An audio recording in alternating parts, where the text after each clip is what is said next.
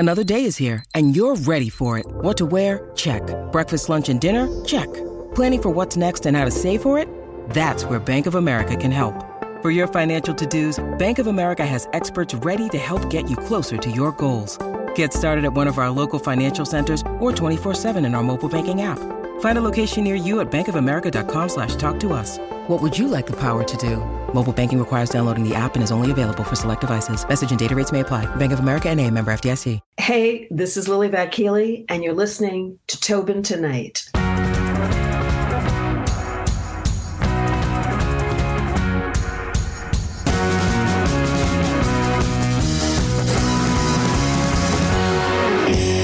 Welcome to another episode of Tobin Tonight, here with Lily Vakili. Did I say it right? You did. Perfect. One for one. It was so nice to have you on. See it. No. Lily, we're going to go all over this place in this conversation, but I really want to ask you, because it was kind of interesting, that were you born in Honduras? Yeah. Oh, interesting. Okay, so if someone told me to find it on a map, I'm going to basically, there's going to be a crowd like, why did he start off this way? I wouldn't know where to find that on a map. But I read that when you were born, your father basically had to step over. It was like during a time of a military coup, and he said they stepped over. There was a fair amount of political instability in Honduras at that time. And frankly, there's been a fair amount generally in Honduras. Yeah. But at the time, there was a lot of political upheaval. And in order to get to my mother in the hospital, he had to go through a lot of, it was, I won't go into gory details, but he did say that probably had something to do with my overall personality. Yeah. I'm just interested, and how so? How would you describe your personality? Oh, that's difficult. Your personality is difficult? No, I'm only kidding. Well, some would say yes. But anyway, because it's kind of like beauty in the eye of the beholder, right? What's your personality? I think that I am told that all kinds of things. I don't know how to answer that question. No one has ever asked me, what's your personality? See, this is what you get on these Tobin Tonights. I know. This is a good question. It's a good start. I want to ask you too, how did you go from, because obviously you go from Honduras to other places. When did that come about? Because I find it interesting, sometimes if you interview a military family, they just move about all the time. Yeah. But how did it come from going to, say, Honduras to Florida, New Jersey, all over the map? Yeah, well, I mean, not unlike quote unquote military brats, right? People will often assume that I came from a military family. And the fact is we did, a good part of our lives was spent around military and military families, but it was just because that's where where schools were located and such. So in Puerto Rico, I attended an Air Force Base school up at Ramey Air Force Base. Woo! But the reason we moved around is because my dad is a geneticist and actually a plant pathologist. So he studies disease in plants, and particularly in tropical plants. He moved around a lot because of that. And, he and my mother loved the idea of traveling and, came from I have a big family, so 5 out of 6 kids, number 5.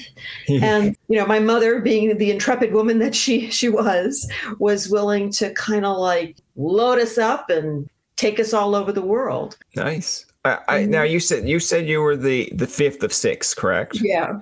So, I mean, I have 2 older brothers. I'm the youngest, but 5, having if you have 5 of 6, so you're not 2 older brothers. Yeah. So you're not the youngest, but I feel like it's safe to say you're probably when it comes to the pecking order. I'm the baby girl. Yeah. And then I have my little brother to pick on, right? Yeah.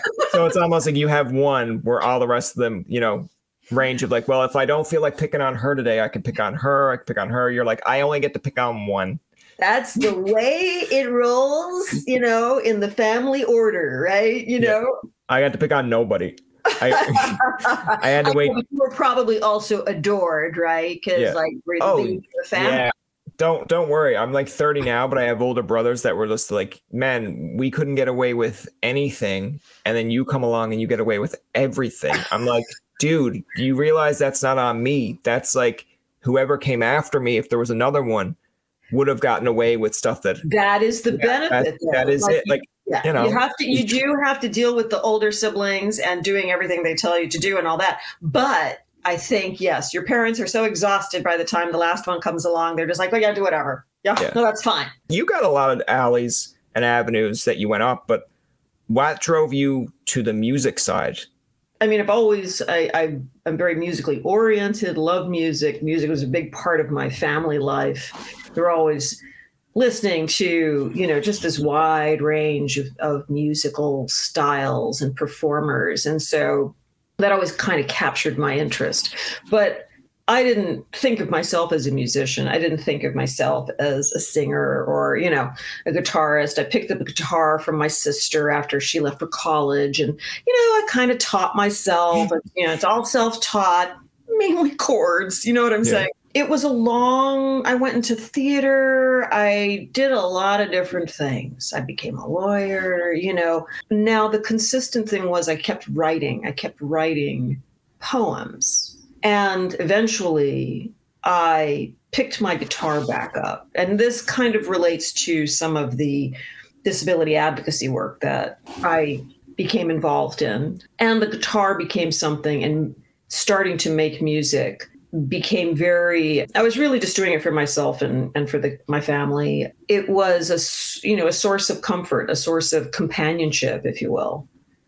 And the more I did it, and the more I started to work with other people, and specifically like with Ben St. Jack, who's the guitarist, we met and started working together 10 years ago. And, we just built this relationship. And the more I did, the more I enjoyed it. And it just felt like it was this fantastic release and source of solace and comfort and joy. I decided to pursue it. I know there's other things that you kind of dabbled in as well, but obviously music was the one that drove, like, you had a lot of interest in and drove towards. But like, was there just, because the way I'll word it in this case is like, I've tried basketball, I've tried soccer, I've tried like sports. I'm not saying like that's a little bit too strong of a laugh there, Lily. No. But like, but I identify a little bit because I.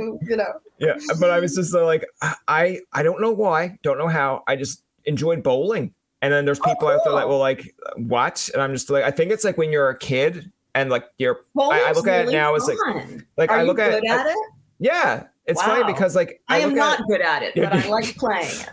I look at it like when you're older, like I guess if you're a parent, like now, like just say you're in your 30s, it's like, what's the easiest way to have a kid's party without getting too wild? Take them to bowling. And I'm like, that makes sense. So I think that's it. Have you ever slid? Have you ever slid down the alley? Oh, yeah. Right. I always imagine like some kid is going to go right in there with the pins, My biggest thing is I was very animated. I liked comedy. So like you'd have parents watching you, and like I treated it because I had two older brothers in hockey. So I treated it the same as hockey. Not a good idea, because in hockey, like you could like, yell and punch someone in the face and someone would just be like, yeah, that's my kid. Not in bowling. No. Yeah. In bowling, I would be like, you didn't get a strike. And I would like stamp my foot and look at my mom, and my mom would just be like, not mine. Like, like you're embarrassing me. And I'm just like, they're not all going down. Yeah. Someone help me. They're not all going down. And then you just like, keep your arm straight. And I'm just like, okay, two things. My arm is not going straight. So you either have to adapt with me, or you basically have to tell me what else I'm doing. And she's like, I can't help you. Start with the bumpers up and all that business. And oh yeah, we started with that, and then it was just easy. But I think sometimes that creates an illusion in your mind where it's like, I'm always going to have the bumpers, man. It's like, no, you're not. So get used to throwing it. It's never going to go into the gutter. Right? Yeah. I only realized, so it's like a funny story, but I only realized the other day when I'm playing Mario Kart with my friends, I've had the bumpers up. So like I've been cheating the whole system, and I didn't even realize. So I was like, man, I'm missing the ramps. How come you guys are hitting the ramps? It's like, well, do you have the bumpers on? And I was like, no, there's nothing stopping me from falling off. And it's like, okay, but Brian, if you go towards the side, does your car kind of automatically? And I'm like, yes, it does. It's like, you got the bumpers on. I'm like, oh my God. I was like, I'm so sorry. You know what? I've got to check because my son loves playing Mario Kart. I never noticed the bumpers. Yeah, it's if you see on the back of the car, it's an antenna. It's the antenna? Yeah, if there's an antenna on the back of your car, he has the bumpers up. I didn't even know. Like Oh my God. played. I mean, I have no with, idea. This has been years that he's been playing this game. This is brand new information. It's brand new. I'm going to be distracted for the rest of this interview. Oh, good. I'm just going to be talking and you're just going to be sitting there. And then like in the back of your mind, it's like, I didn't understand they had the bumpers up. And you just hear me go like, Lily. And you'll be like, bumpers. Yeah. But like, no, I did think it's interesting because, yeah, I got interested in bowling and then I've tried different things. And then I don't know why. I just really like public speaking because it was like kind of like, again, the comedian side is you have people drawn towards you. Yep. And for like, I don't know, say 5 minutes of the time that you're doing a speech, they're attracted to you. They're listening to what you're saying. You have that power where everything else is like a bit of a team sport. I'm not saying I'm not a team player. It's just that I like to make people laugh. So if somehow I leave and someone laughs for like 2 seconds, I'm like, mission accomplished, man. Did that great. But bowling, it's like I can hit a strike and someone like the next person comes up and hits a strike too. I'm like, there goes my fame. Right. So at least with comedy or like, you know, public speaking, you could like hit a perfect punchline or say something like that's going to stick with me for a while. And they're like, good. That's true. That's true. Yeah. You make people laugh. I mean, they remember it, right? You make people feel good, right? Because it's a diversion and it's a shared kind of thing. And yeah. I mean, so with music, when you said it was more or less like of a comfort for you or something that kind of, I guess, you got interested in, did you find that kind of similar with music to you? Like if you have an audience, they engaged in the music and you were like, all right, it's kind of like oddly putting, but like a drug where you're kind of like, all right, the audience is feeding off me and this is kind of giving me like a high. Those aren't my words. Those are Colin Mockery's words. Colin Mockery said the same thing about comedy. So totally. I mean, I think anyone who does this experiences, right? So that's why, you know, performing live is so fantastic. I mean, you know, it's of course, sometimes it doesn't work, right? I guess just like in comedy, right? You can blow the line or whatever. You know, you're testing something. But what I like about performing live is that when it works, one, it means that you've really connected, even if it's 2 people in the room, which we played to before. And the band connects, and it's just this incredibly exhilarating feeling. You know, you just feel extremely present.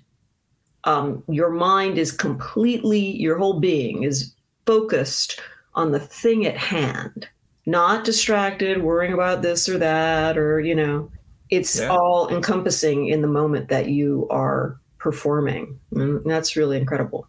Yeah, I think it's interesting because when you bring up live shows, like obviously with the pandemic, there wasn't a lot of live shows, if any. You do kind of miss those aspects. Like I feel like people kind of adjusted after a while, but like, like if you're the artist, you're probably like, can we do some live shows? I've got songs that I want to perform live so people can see the difference between a live version. And I give credit to some acts that I know when I was younger, I was in the boy and girl bands and I'm sure they can do great performances, but it's like, I will always come back to like, I think it's like Oasis. They did like, obviously when they're in their own country, they amp it up way more. But there was, I think, one time at Wembley that they were performing. And the way that crowd attached to Wonderwall. Now I know it's like, oh yeah, Wonderwall, of course. But like, I was just like, man, if I was alive during that time or like, you know, capable of traveling, I would want to be there because they just like, I don't even think the band got a word out. They just took it right from them. And some bands like it, some bands don't. Yeah. And then there's other times where I think I've seen one where John Mayer was in LA and I was looking up on YouTube and he just does a cover of, I think it's like a Tom Petty song. And I'm like, all right, that's a high bar. Let's see how it goes. And correct. And he does it so good. Well, I would expect that John Mayer's would. You bring up a good point because I am very leery of doing covers. Because just for that reason, you know, it's like if you're going to cover a Tom Petty song, a Prince song, you know, fill in the blank song, Springsteen, you've got to make it your own. But you gotta still do a good job. Yeah. And it's very, very tricky. So generally speaking, I'm like, you know what? Someone's already done that really well. Why don't I just do my song? Yeah. I think it's interesting because sometimes artists will see a cover of that, of like their song, and then they'll either like it or they'll comment, which goes a long way for that artist because obviously they grew up listening to you, and this is how they got into it.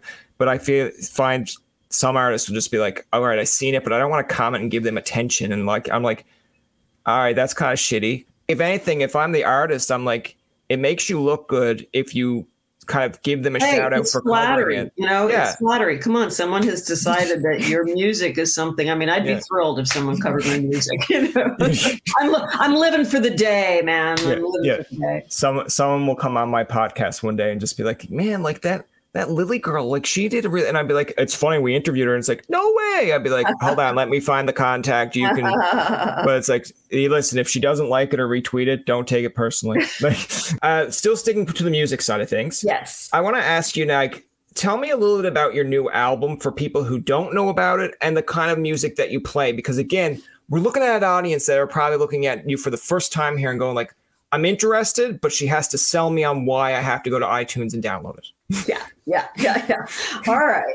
Well, I mean, we're really freaking good. What can I say? But it's original. It's original rock and roll. It's some very, here's what would have sold me on me, like if I didn't know. So someone recently said, she was like, oh, listen to the band, listen to our new album, which is Walking Sideways, which is, kind of like my joke about how I get places. I never take the straight road. I'm always like, how did I get here? Well, walking sideways. But she was like, she listened to the album. She's like, it's a little bit like, she's like, yeah, they're like the Ramones, the Pretenders, the Stooges. Nice. And kind of like Meatloaf too. And I was like, that's hilarious. And I loved it because it kind of captures the band's vibe, which is, it's very much kind of this rock and roll with kind of a punk element to it, but there's a lot of social commentary and there's a lot of humor. And so, I write about, and the band kind of, we come together and we build these songs out together. And it's just, it's a huge joy. I mean, we get to kind of tell stories, tell them in a way that gets people either dancing or just, bobbing their heads, and or gives them something to think about, but in a way that kind of gives them a little earworm, Yeah, check it out. I'm thrilled with what we're hearing from people who didn't know us and kind of the associations that they're making. Yeah. And we just got to keep proving ourselves live because that's a high bar. The Pretenders, Stooges, Ramones, and Meatloaf. I'm like, all right, guys, let's rehearse. Yeah.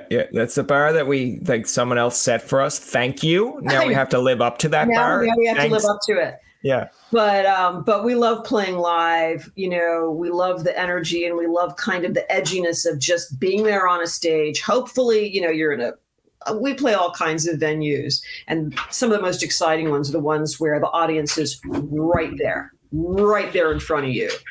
Because I tell you what, that is, there's no filter.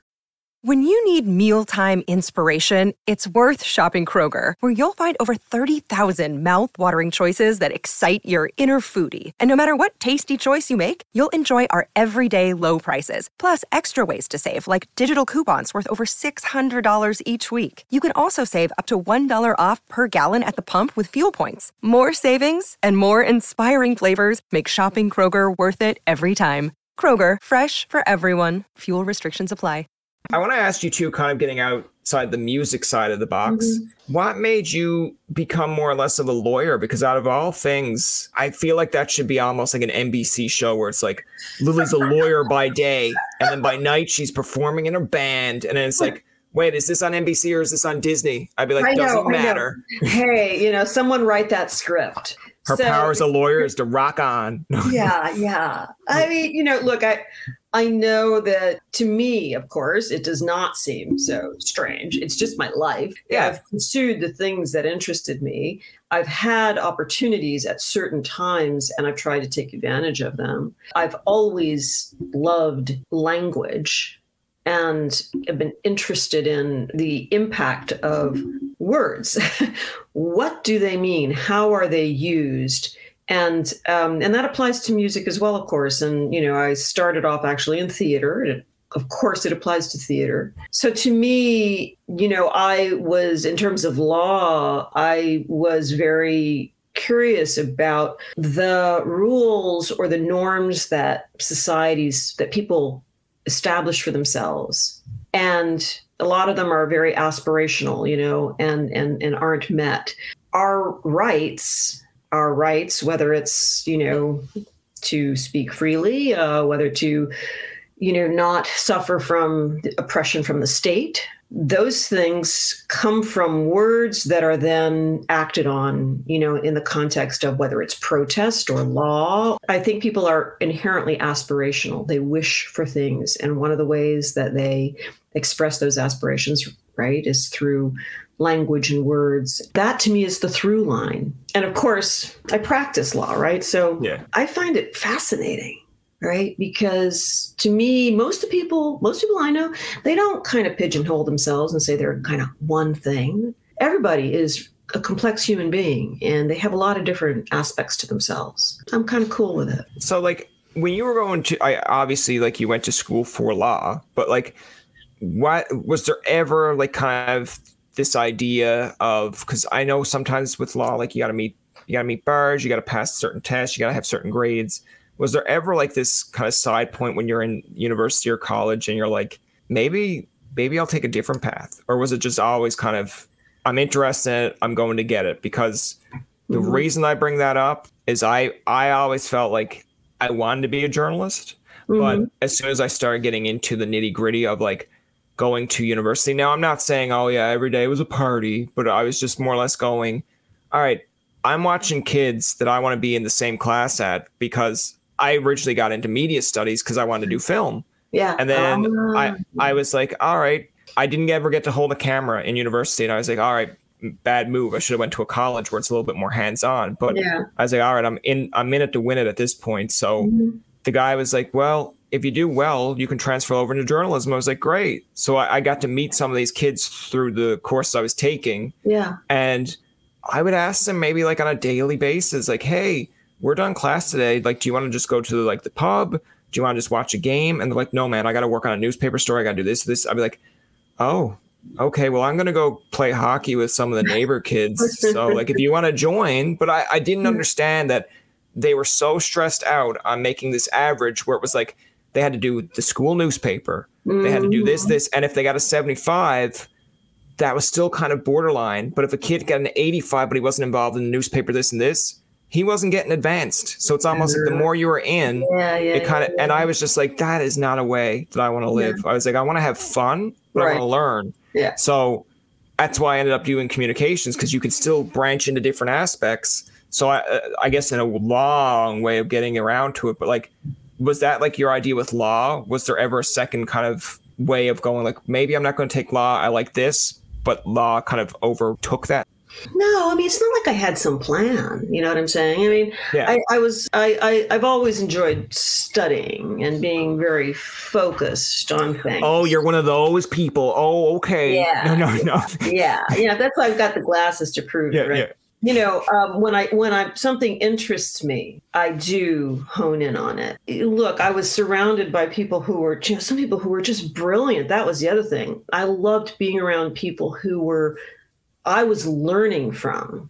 Yeah. You know, I felt like I had the benefit of being in these classrooms and listening to some of these people talk and thinking about how they were, thinking about judicial philosophy and rights and, the role of law and pursuing social justice and using law to pursue social justice. These things were just fascinating to me to have access to. So it's not like I was the best student or anything like that. It's not like I was just, hitting all the marks this way and that. Yeah. But I was sure benefiting from the intelligence of the people around me.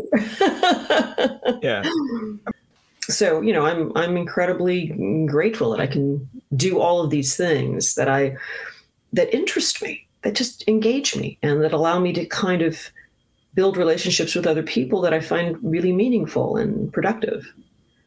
Yeah, I guess for each person, it makes them unique of what they kind of have the interest in or choose to do. Now, you are an advocate for, autism, disability. I want to ask you, because you have a child with autism, correct? Yes, an adult son at this point, yes. Okay, an adult son. Okay, so it's almost like me. I consider myself an adult child. No. Well, you are a child. I'm a child. Yeah, we're all children of some point. But I want to ask you, now I come from the side of Sturge Weber, so I have kind of seizures. It's funny because I have two lights set up here, different sides to make the screen look better, letting a little bit in behind the scenes people. But I know if I stare directly at it for hours, which I used to do, as soon as this conversation would be over, I would be upstairs going oh my God, not with a migraine, but just knowing I basically effed myself for the night, because now I'm going to have this whole right side goes numb. It's not good. So now I try to keep them off to the sides. Yes. But tell me a little bit about growing up with a child with autism, because I don't know a lot about autism. I'm more focused on my disability, but there are people out there that do have children with autism, grown children in general. But tell me how, not difficult it could be, but things that you kind of had to kind of sit back and be how do I go about this? How do I, make this a little bit more normal for this person? Yeah. Well, thank you for asking that, because I think people benefit. Sometimes people shy away from these questions. We don't shy away from anything. We don't shy. We're right there, man. Yeah. If someone wants to cancel me tomorrow, I'd be like, listen, I have a lawyer. She's also, yeah, exactly. Yeah, my son, has a number of real challenges and disabilities that he, deals with, one of which is similar to your own. And he's also, received this diagnosis as a child that he was on the autistic spectrum. And he is largely, he has extreme difficult speaking. So he uses, over the years, he learn to use an iPad. Thank goodness for, technology has its great benefits, right? To communicate. And that's really provided a big window for him. But your question was more as a parent. And, I think most parents will tell you, raising a child is, hair raising as it is, incredibly joyful, but also you deal with a lot of struggles. That's when we play the Highway to Hell song. Oh my God. Right. We all, yes. So, but when you're dealing with a child who has severe medical issues, you're a bit at a loss. No one necessarily plans for this. Yeah. And so you have to find the resources and the people who will help. And I guess that's part of the story, is that I found, not just medical professionals, and there's a group of women that I'm very close to. We all have children with some kind of, disability or challenge, and we have supported each other as our children have grown up. And those women were essential to my peace of mind, keeping a sense of humor, having a shoulder to cry on, people who understood what was going on without my having to explain it. And they continue to be incredibly supportive. As a matter of fact, two of them have a podcast called, it's Two Moms, No Fluff. And you should check it out. Two incredible women who are talking about what it's like to raise children who have a disability and how it is to kind of navigate the world that way. Any parent wants their child to find a way to express themselves, to have a sense of belonging and community. And I love that. The doctor's trying and to the dog. What about me? I have an opinion too here. Thank you, Juno. That was Juno. And so, it is very challenging, but anyone who has been in a caretaking position for someone they care and, love understands. And guess what? Most of the world has, one way or another. This is what connects us. So, I think there can be a tendency to feel like if you're not familiar with someone's particular issue, like, oh, I don't know how to handle that. It makes me uncomfortable.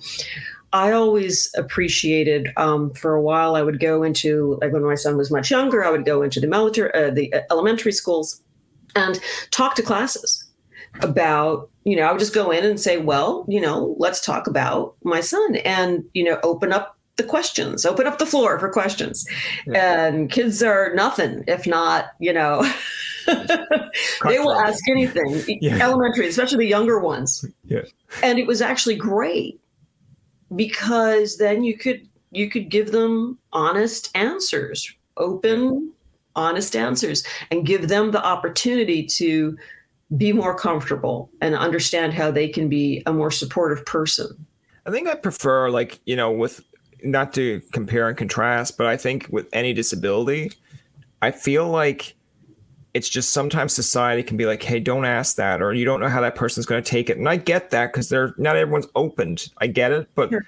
I think it's just, if you want to stop having the closed door or the assumptions, I'm not saying like, oh, suck it up and talk about it. Like, obviously it's totally up to you, but just ask, like, what's the worst thing the person's going to say is actually, it's a sore subject. I don't want to talk about it. Like, that's fine, but at least you asked. Like for me, and often, right? Yeah, you might appreciate it, because it gives you an opportunity to just talk about your experience. If anything, it should try to make things a little bit more comfortable. Like I can imagine. So my scenario is like we play Mario Kart with my friends, and I hate Rainbow Road just because it's a shitty level to begin with. But it's like now with the bumpers on, when I put the bumpers off, it's a lot worse. You're looking for those bumpers, man. Yeah.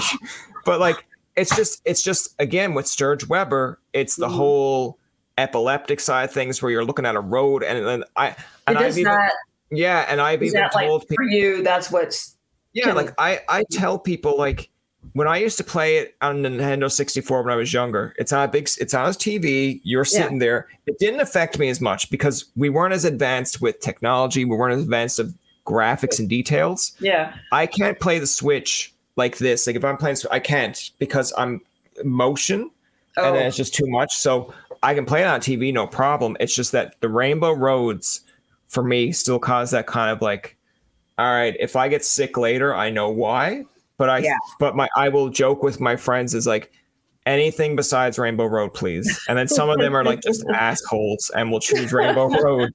And then I will laugh at it because I can play it. But I know the moment that, because it hasn't happened yet, but if there's ever a moment where we go on a certain Rainbow Road, I will tell them, guys, I can't play this level because, and then they'd understand it. It, like, I feel like if there's the one person that's like, well, I want to play it, I'd be like, all right, I'll finish 8th, but you're the monster here because you excluded me. Hi, I'm Steve Yerko. And I'm Tara Sands. Now available from Maji Media is our new podcast, 4Kids Flashback. 4Kids is the company who brought you the English dub of Pokémon in the late 90s and so many other shows like Yu-Gi-Oh!, Shaman King, Teenage Mutant Ninja Turtles, Kirby, the infamous One Piece dub, and so many more. We'll be talking to the people who worked at 4Kids. Actors, directors, writers, editors, producers, engineers, you get the point. And hopefully get the answers to questions both you and I have about the company. I actually worked there as a voice actor on some of the shows. And I was a kid watching the shows and remember way more than Tara does. And thank God for that. Steve is actually a professional storyboard artist, which gives some really unique insights into anime and animation. Subscribe today wherever you get your podcasts. That's the number 4 Kids Flashback. But no, I think it's interesting because like having those conversations with people, they get a kind of a sense of where you're coming from with it, that you can joke around with it. Like we played the other night and they chose Rainbow Road. Now there's like 5 of us. So like the one person who chose it kind of felt like if it goes on Rainbow Road, all right, but the odds of it happening is like 20%. Yeah. And it didn't, but he was just kind of just being a little bit of a dick, I guess, and was like, well, if it lands on it, let's see if Brian will play it. And I'm like, oh, of course I'm going to play it because it's not that bad. But they're still aside me like, why are you a monster? Why? But I think it's just being it open. Provides a point of contact, actually, right? And like if you're then open, it's out in the open, and it's not like, oh, no one wants to be, for example, stared at, right? You know, a lot of the times when we go out, sometimes I will say I'm kind of sick and tired of being like a poster child for, like the family poster child, whatever. Sometimes you get tired of that. But on the other hand, because people do sometimes stare and, whatnot, but you do have to be out in the world. It's better to just be out there. And it makes it a lot easier when you've got friends and community that is understanding.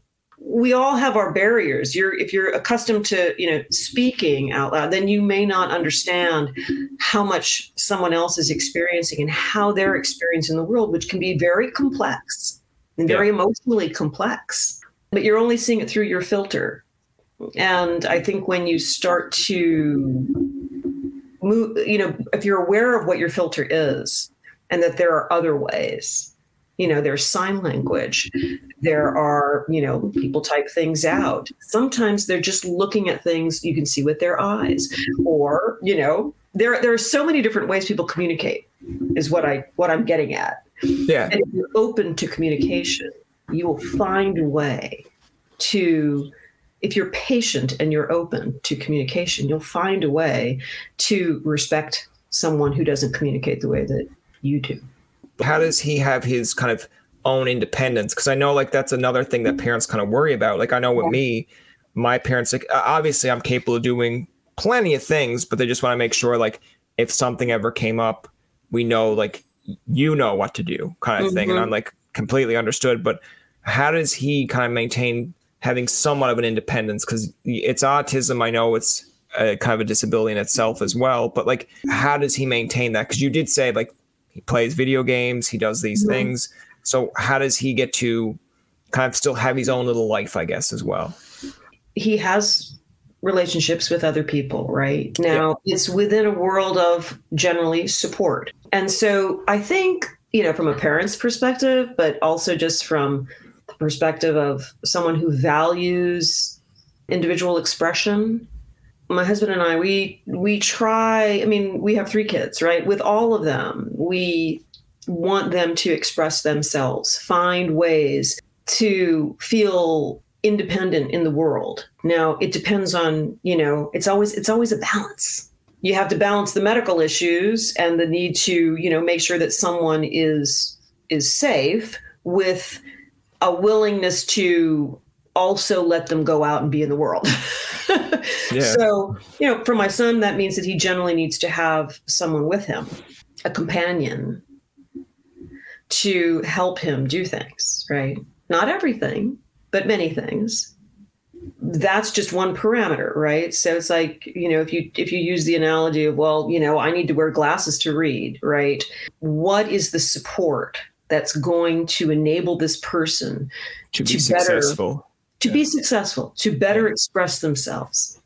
Like the iPad, right? When the iPad technology came out, and there was an app that was developed called Proloquo, which is a text-to-speech app. That was huge because then my son was able to show other people that he knew how to read. Nice. Okay. And, right. It was really transformational for him in a lot of ways, even though his communication is still quite limited. Yeah. But still, that was a big difference. And of course, that's made a big difference for all kinds of people who struggle with, whether it's aphasia, whether there are other kinds of communication disorders. Technology has really gone a long way to providing people who have those kinds of communication challenges ways to communicate, demonstrate, their inner thoughts. One of my favorite stories is my son one time took me outside. It was, it was just this sun had gone down, the moon had come up. He had his iPad and he wrote "beautiful moon." There was nothing other in that statement than he wanted to share beauty with me. That's it. He just wanted to share that with me. So it's all about communication. Yeah. I feel like there's obviously, like, there's challenges along the way, but it doesn't mean that they can't be successful or, do things in society. And I think that's kind of interesting in itself, because it all depends on, I guess, the field you're interested in as well. Like, I know for me with media, it's sometimes like if it's a blind disability, like, and not the blind disability, but I just mean like it's not there, people don't see it as much. It's kind of like, all right, like, how do we go about asking him this? Like, how do we go about without insulting him or like without trying to pinch a nerve? And I'm just like, I put it on a piece of paper. I have a disability. Like, do you think that I'm not willing to talk about it? Like, if anything else, if I wasn't willing to talk about it, I wouldn't have put it down. Like, it's like if you go into just say you're going into a dating scene or something and you don't want them to know you had 3 divorces. You don't put it down. It's simple. If you want to talk about your 3 divorces, you're being open about it. You're not, so that's, and I think that's huge. That's really valuable. Right. Yeah. I mean, it's also, I think it's also a way to make it. Sometimes people have a tendency to elevate people with disabilities, like, oh, you're such an inspiration or whatever, and it's like, what, just let the person be a human being and live their life and recognize them and give them respect. And it doesn't have to be this question of turning them into something beyond what they are. They may very well be inspirational. That's great. But this is just a facet of who they are. Like, first of all, most people I know, including my son, who have a disability that they have lived with, are really strong individuals, right? And my guess is that you probably are too. And because I've been hitting the gym. You have to put up with, you know what I'm talking about. There's a lot you have to put up with. It's not about treating people with kid gloves. It's just being a decent person. Just be interested in people. That's how I feel when, so it's interesting because when I send out stuff to PR, and PR will either say, all right, this person's not available. How about this person? I'll be like, sure. Like, I like having conversations. Like, there's an audience out there for everyone. Yeah. Like, right. But at the same point, sometimes I'm like, all right, you motherfucker. I was like, you just told me that he was doing no interviews. I just seen him on a late night show. But then that's just me being the person of I know I can do this. You have to give me a shot. And then they're just but you realize Jimmy Fallon, Conan, you, and I'm just but the reason that is because I'm not getting. Hey, look, I'm psyched. I'm on Tobin tonight, man. I mean, who am I? I'm over here making my music and doing whatever. I genuinely do. By the way, I appreciate the opportunity, and I was curious too. I watched your stuff. And I'm like, that could be interesting. That's going to do it for this episode of Tobin Tonight. Our thanks to Lily Vakili for coming on to the show. Remember, you can find past, present, and future episodes on TobinTonight.com, Spotify, and iTunes. Follow us on Twitter, like us on Facebook, and leave a comment or two. For Tobin and myself, this is Jacob saying thank you for listening and good night.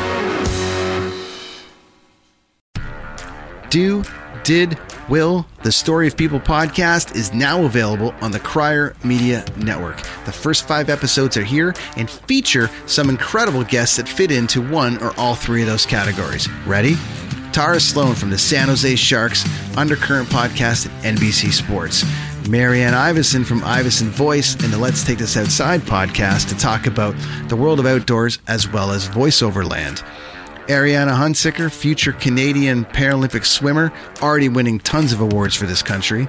Scott McGregor from the Hot Wallet podcast to dumb down the world of crypto, Bitcoin, and NFTs so you don't have to.